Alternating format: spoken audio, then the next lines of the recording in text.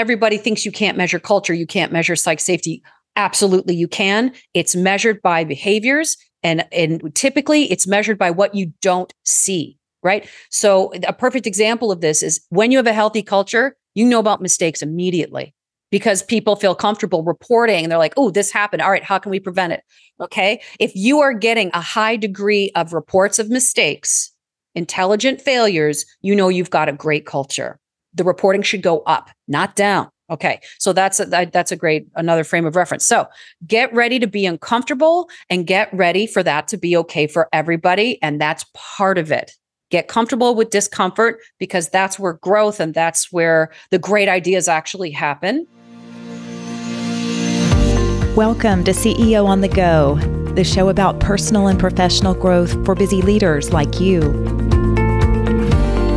I'm Gail Lance, and I'm here to help you think differently, solve big problems, and inspire change.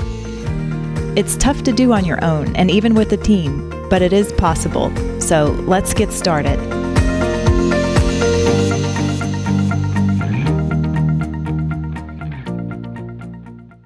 Welcome to this special episode, and please forgive my voice today. I've been battling spring allergies, living in the South.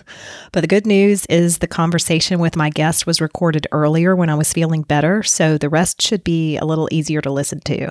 Today, we're talking about psychological safety, a topic that's gained popularity over the past few years because it promotes a culture of openness and trust that helps to increase productivity and better creative problem solving. There are all kinds of benefits. And I always think there's a lot of serendipity in the ways I meet people and bring guests onto the show. So I was excited to be introduced to Maura Barclay through a mutual friend and to learn of her expertise in psychological safety. As Maura explains, you as a leader have a critical role to play when it comes to creating a culture of psychological safety. More about Maura. That's kind of tricky to say. Maura has interesting background herself. She's a former professional firefighter, a certified change management specialist, and talent optimization leader with Predictive Index. She's a published author with more than 15 years of consulting experience as a speaker, curriculum designer, trainer, and executive coach. Maura has had the privilege of bringing her thought leadership on psychologically safe cultures to Fortune 500 companies, the U.S. military, and the International Monetary Fund, among others. She is passionate about the topic, as you will see, and brings very interesting perspective to consider. I know she'll help you learn more about psychological safety and get you thinking about what you might do to create the culture that's right for your organization. So enjoy my conversation with Maura Barclay.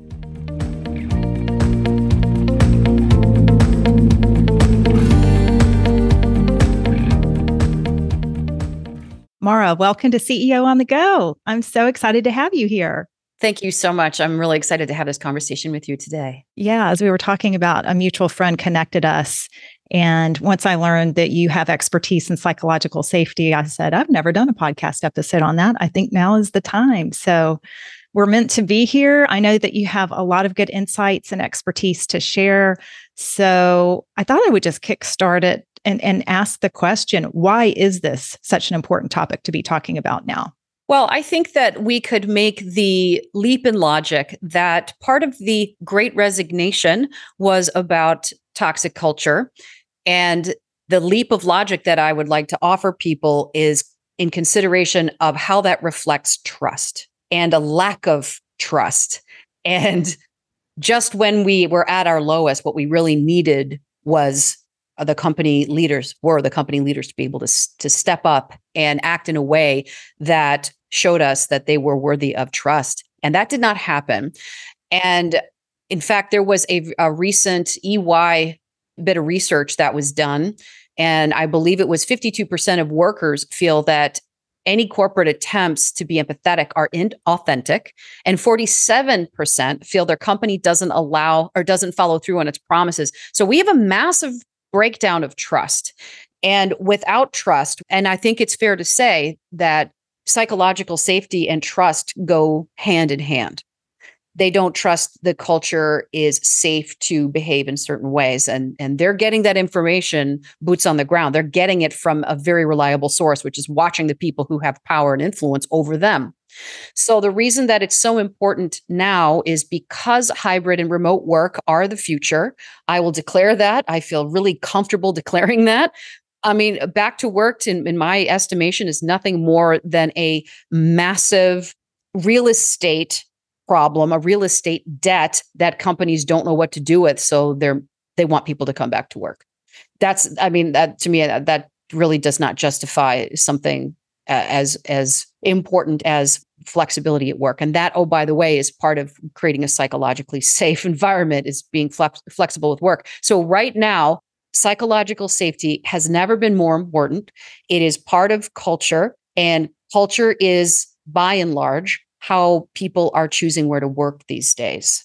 It's such a sensitive topic and complex. And I know that it's in the language now of so many leaders and organizations. They're talking about it a lot, attempting to make some strides in that area. Some are doing it well, but a lot of organizations, I think, are falling short in terms of really being able to put it into practice. So I know that you and I had talked offline about, companies that do psychological safety the right way versus some others that may struggle in that area. So would just love to talk more about what leaders should be thinking about to help improve their culture, to create that trust and safety that's needed, that impacts the bottom line, employee engagement, all of that.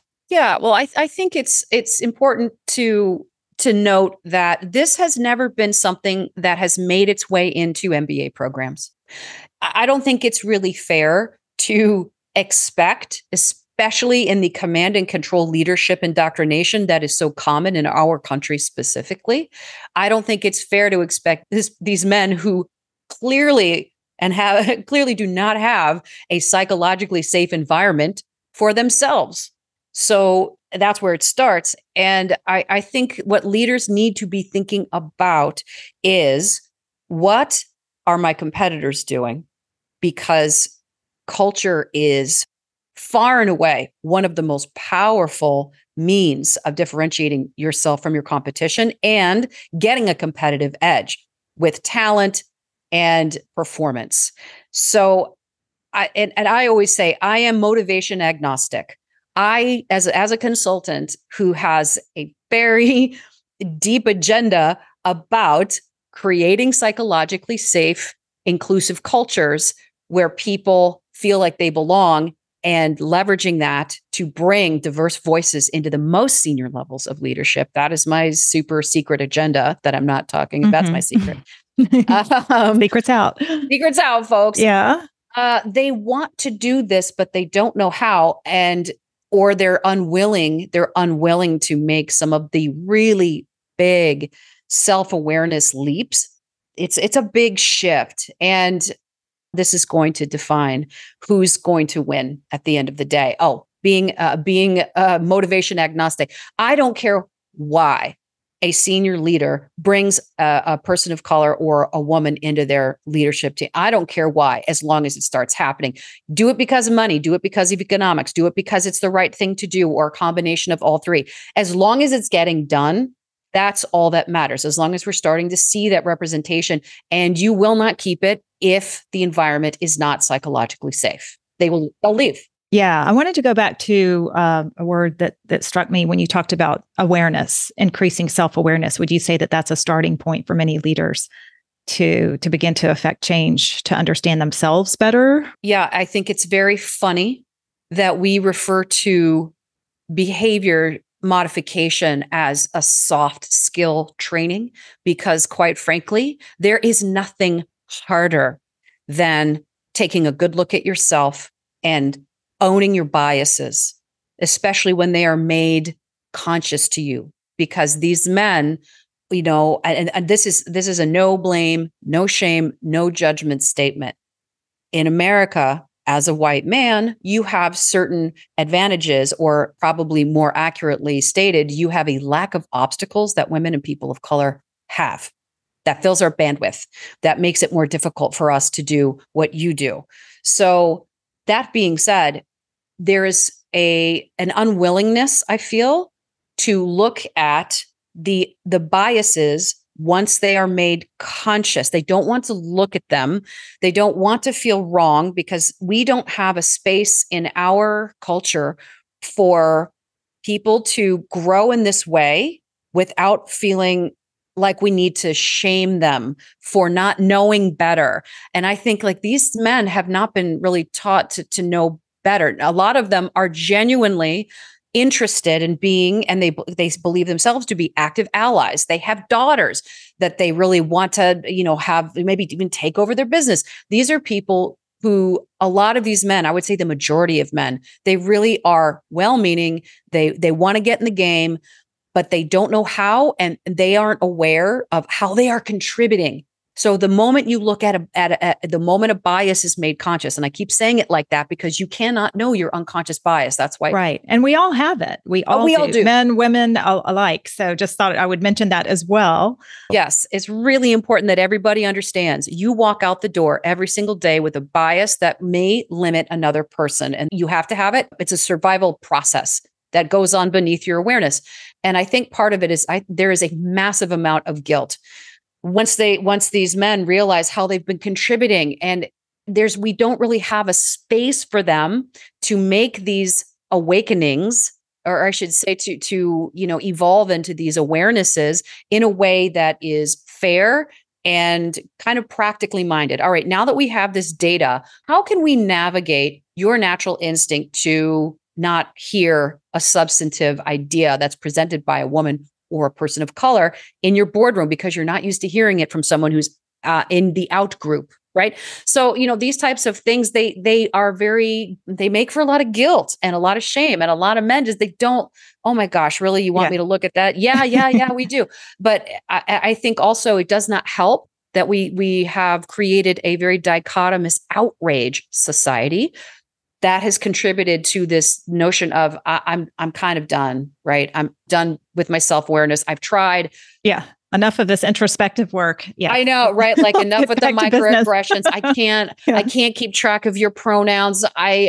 These are, middle-aged people or maybe even boomers. This is a very heavy lift we're talking about. In how many generations? In 4 generations, completely different landscape. So yeah, I think that we have the ability through neuroplasticity, but the will must be there. Yeah. And I was going to say, as you increase that self-awareness, there becomes a heightened sensitivity, so that I think a lot of leaders, men and women in general, feel like they're walking in a minefield, knowing that, goodness, now that I know more about trauma, for example, or the impact, or what other people have been through, have a better understanding now.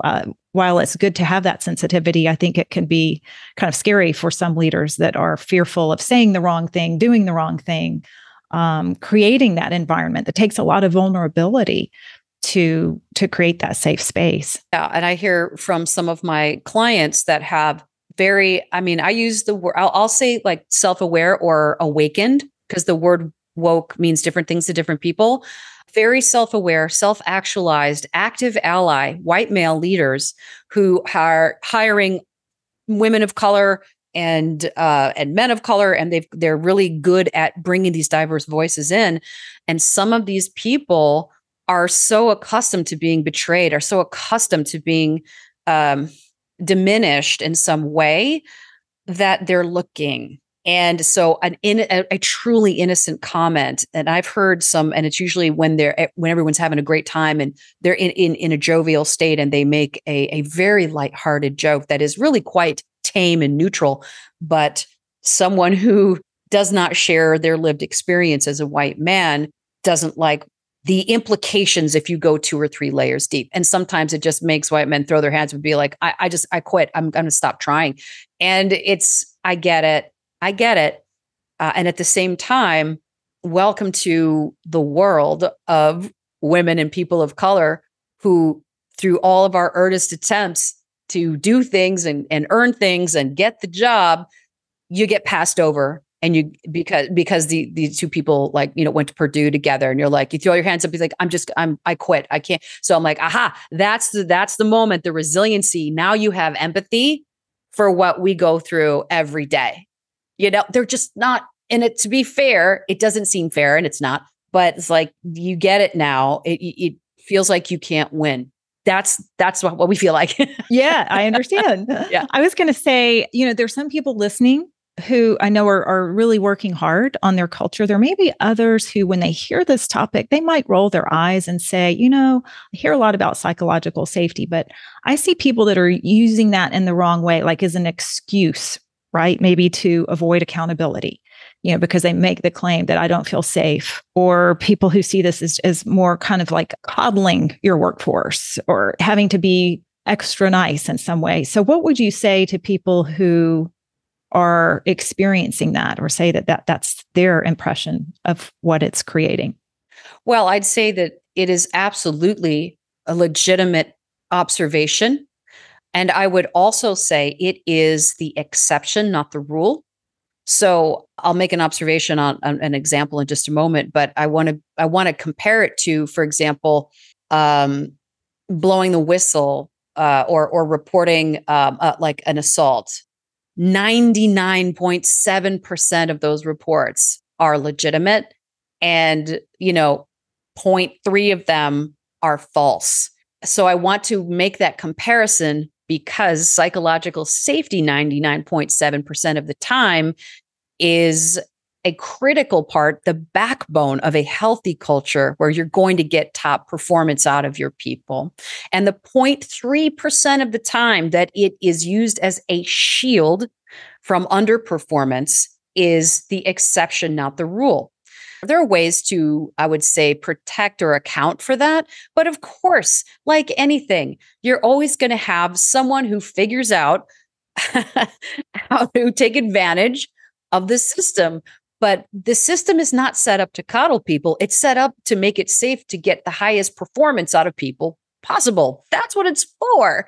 But they won't do that. You won't get that unless you have this culture and the psychological safety to back it up. So in the case that you mentioned, in fact, I was speaking to somebody at one of the big consulting firms, we'll remain names, but one of the top 5.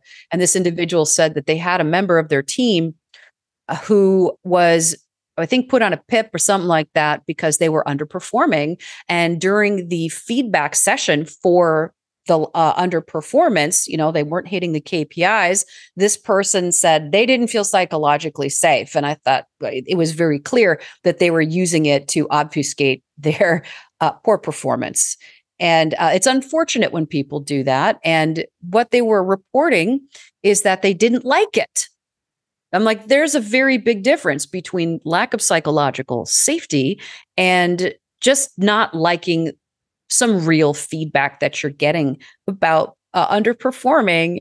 So, I think it is somewhat misunderstood in that way. So I think, again, this is education. I mean, if you consider that Fearless Organization by Dr. Amy Edmondson came out in 2018, and then the pandemic hit, this is so it's a relatively, I would say, new concept as far as being a narrative in the popular business culture. And 2018 happened, and then it was a blur until basically like 6 months ago, right? Yeah. So, this is just kind of resurfacing as something that is very important. And, I'm not in the business of convincing people. You'll come when people start to get absolutely destroyed by their competition. They're going to have an economic imperative.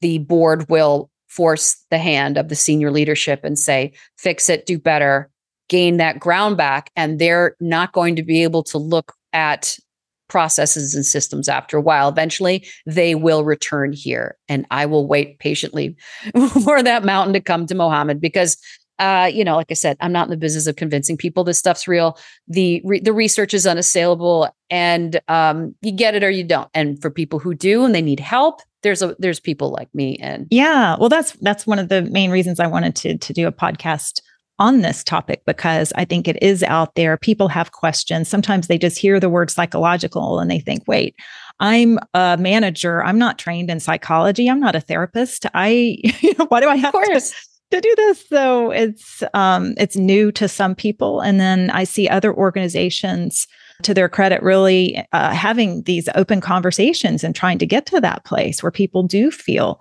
included and like they belong. We just had another great podcast a couple of episodes before you with Robbie Samuels talking about creating virtual meetings and how to design those in a way where people all feel like they belong and all voices are heard, kind of creating that safe space too. So it's out there.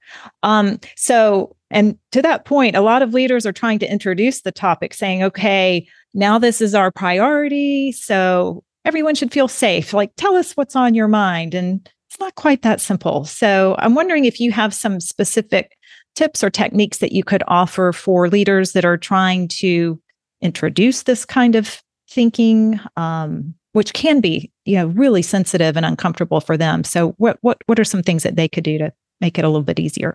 Well, first, I want to give you the definition from Amy Edmondson, because I think it creates a wonderful context as a frame of reference.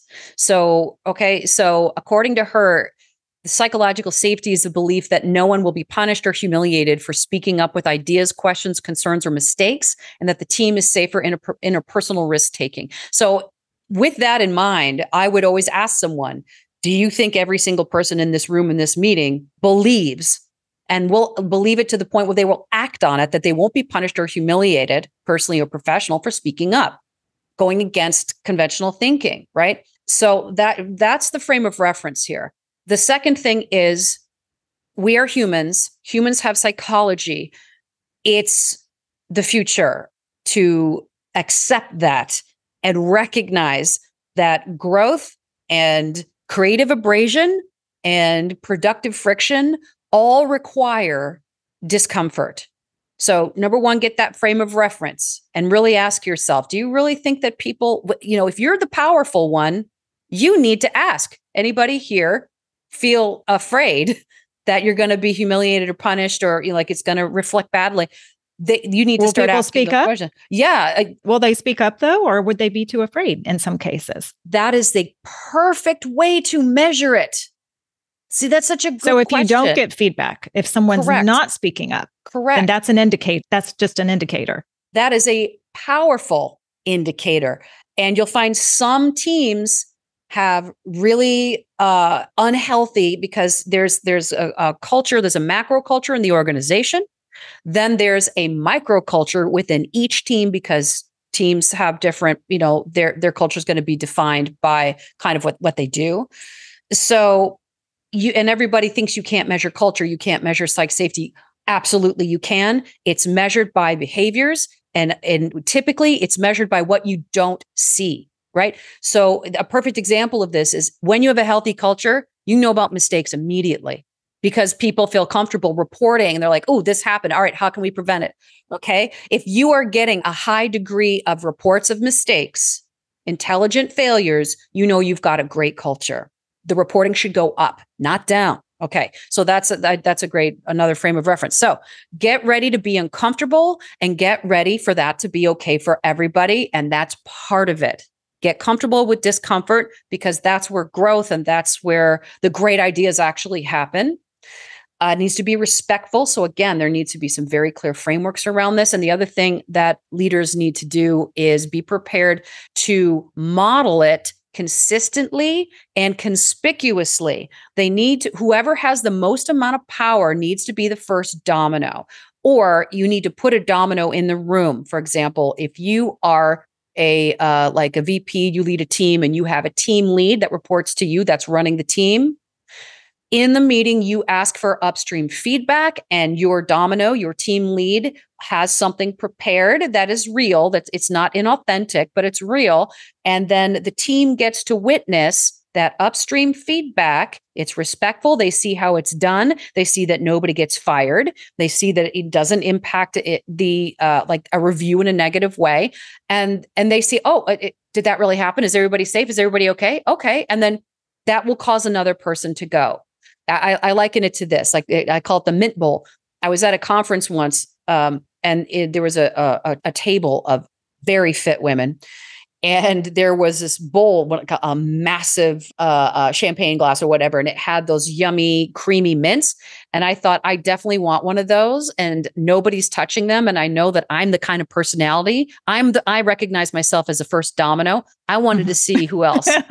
Yeah. I was waiting. I'm like, who else sees himself as a domino? And finally, one of the women went, and then it was like we alternated velociraptors, and they were gone in like 30 seconds. They were gone. But that's what I'm talking about. Somebody has to break the ice.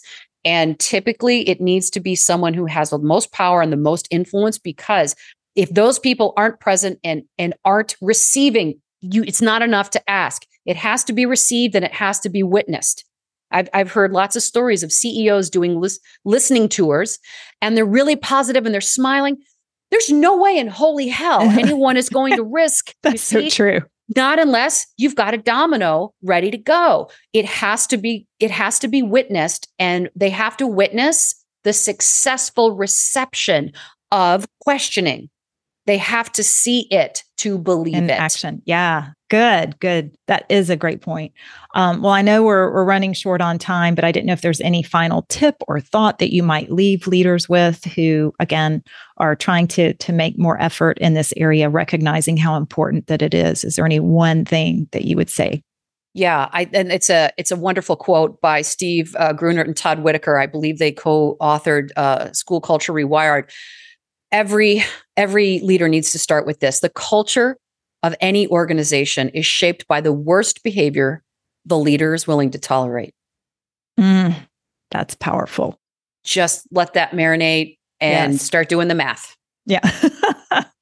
Good. Well, Maura, thank you so much. I appreciate your perspective. I'm so glad that we could connect. I think it was really timely, and that you'll get a lot of leaders thinking about this issue, maybe in a different way than they have in the past.